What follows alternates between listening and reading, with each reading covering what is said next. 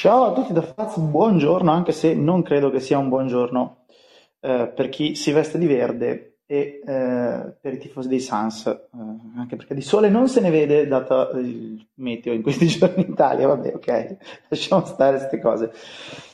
Dunque, da dove iniziare?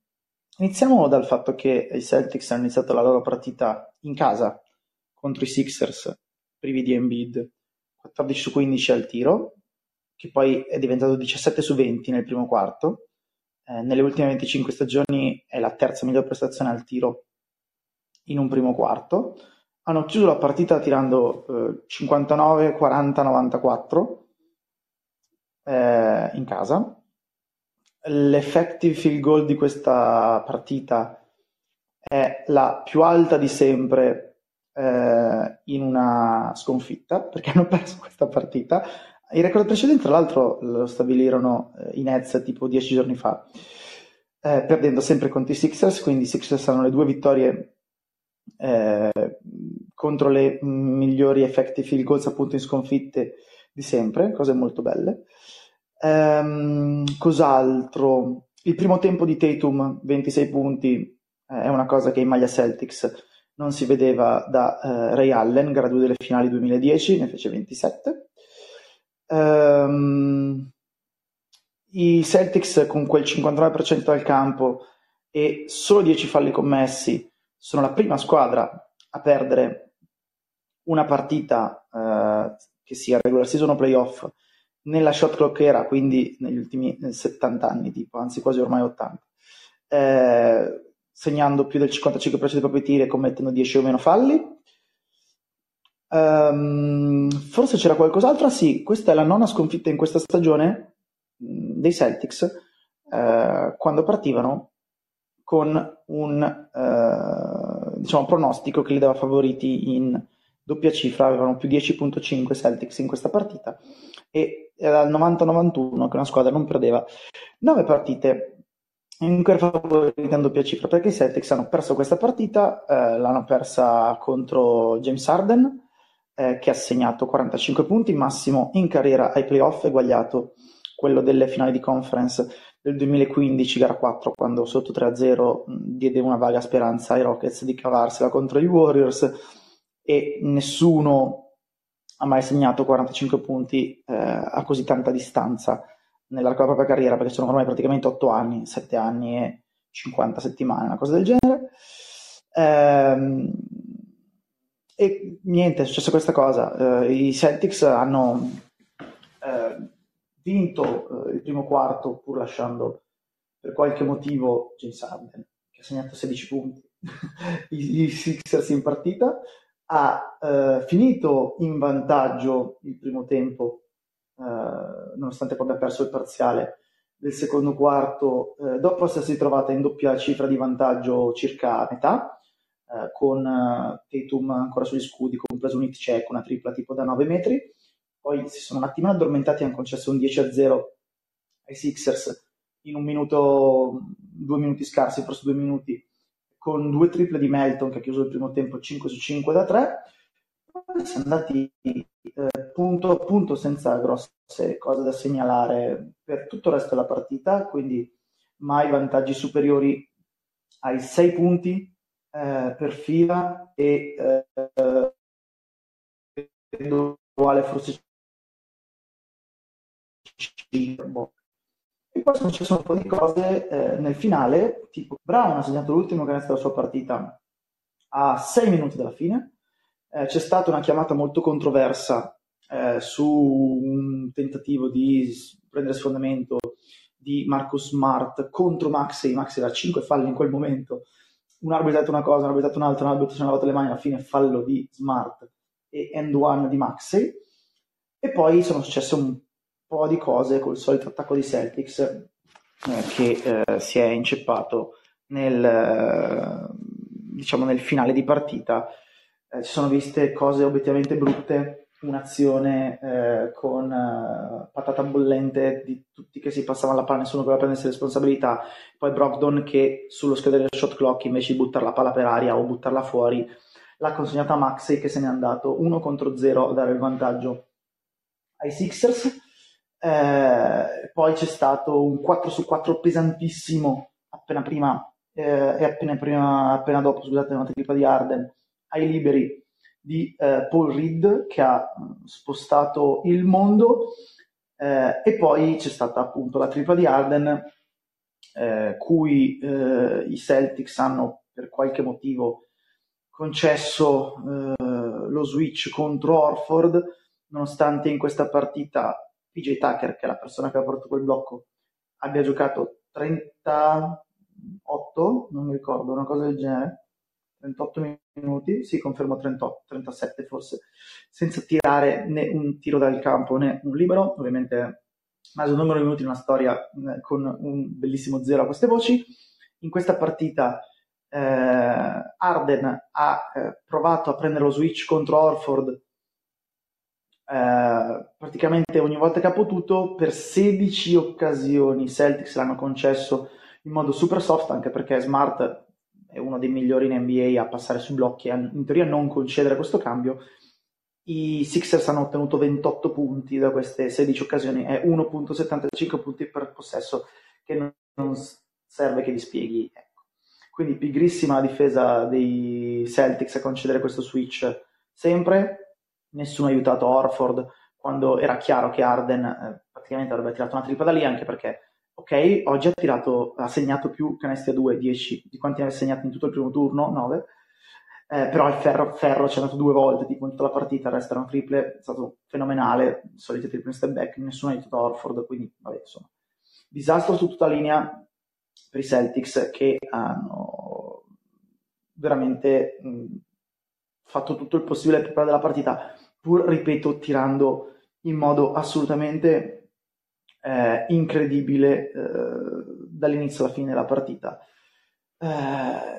Ovviamente soliti processi, Mazzulla, Tatum, Brown, solite cose. È una partita, non c'è Embiid, la serie sì, è cominciata perché ha vinto la squadra in trasferta, Boston resta ampiamente favorita, però questo è un segnale non simpaticissimo. E Harden con il suo meraviglioso vestito veramente, veramente dominante, forse la miglior partita dei playoff, appunto come dicevo prima, se la gioca con questa delle finali di conference del 2015. Hanno fatto bene i tanti giorni di riposo, e qui colpa di Celtics, che hanno tirato in lungo la serie contro gli Hawks, dando a Fila e ad Harden in particolare il tempo di andare a Las Vegas a riposarsi. Ops, no, forse sì, però comunque si è riposato. Ovviamente poi con i tempi ristretti la cosa cambierà, ma intanto vittoria abbastanza pazzesca dei Sixers, grande rendimento difensivo di PJ Tucker, benissimo Paul Reed, partita solidissima di Tobias Harris, che ha segnato un paio di canestri molto pesanti nel quarto quarto e ha aiutato insomma in difesa. Di Melton vi ho detto 5-6 alla fine, 5-5 nel primo tempo da 3, cose varie. L'altra partita invece c'è da segnalare un dato abbastanza simpatico, poi anche qua vado a ripercorrere quello che è successo. Si è fatto male Chris Paul a metà circa, dopo 7 minuti del terzo quarto. Si parla di tightness, quindi una non meglio specificato rigidimento muscolare, come al solito all'adduttore. Lui adduttore femorale è sempre stato debolissimo.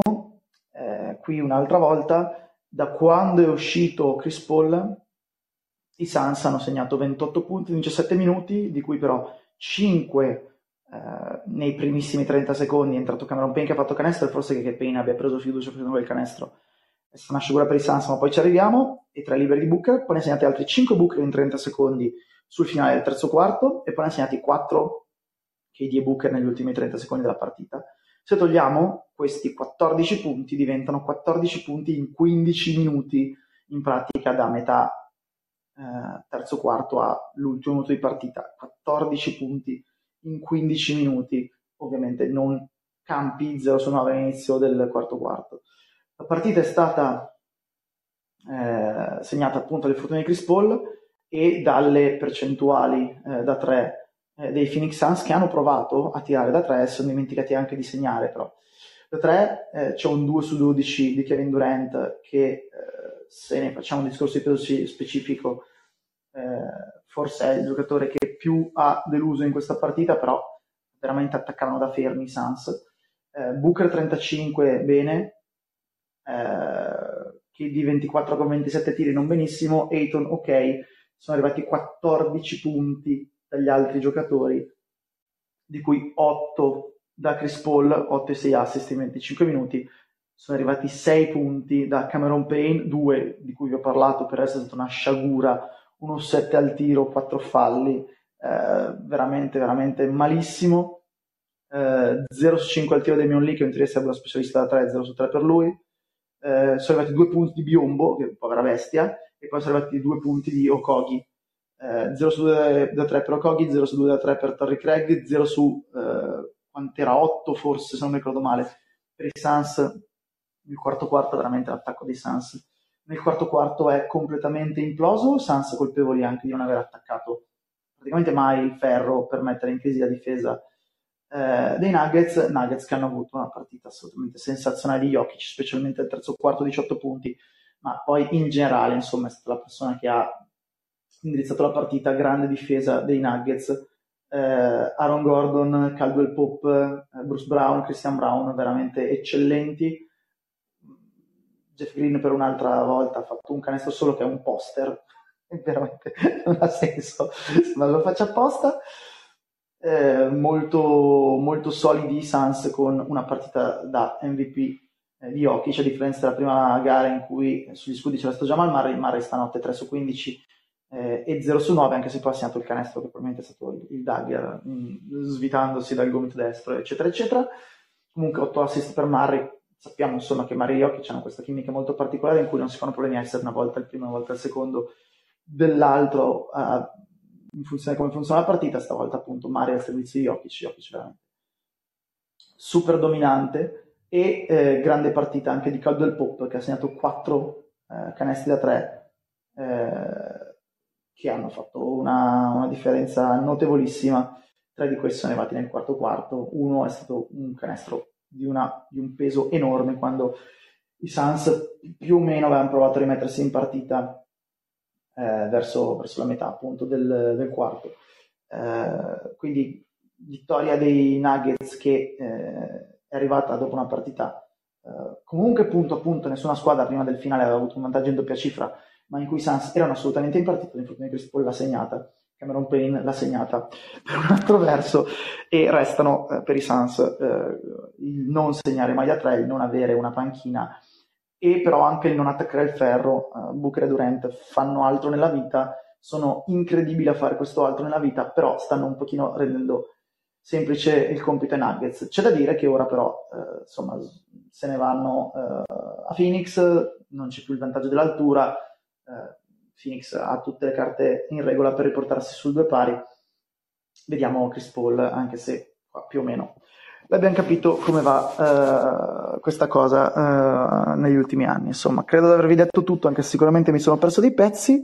Sto guardando al volo se avevo altre statistiche da darvi su questa seconda partita, però grosso modo nulla di che, quindi vi ho detto più o meno tutto. Sì, insomma, fuori da i loro primi 4 giocatori, i Suns hanno tirato 3 su 19, 0 su 11 da 3. Questo ovviamente non può bastare. Alla prossima, come sempre, senza promesse, se e quando ci sarà. Ciao ciao.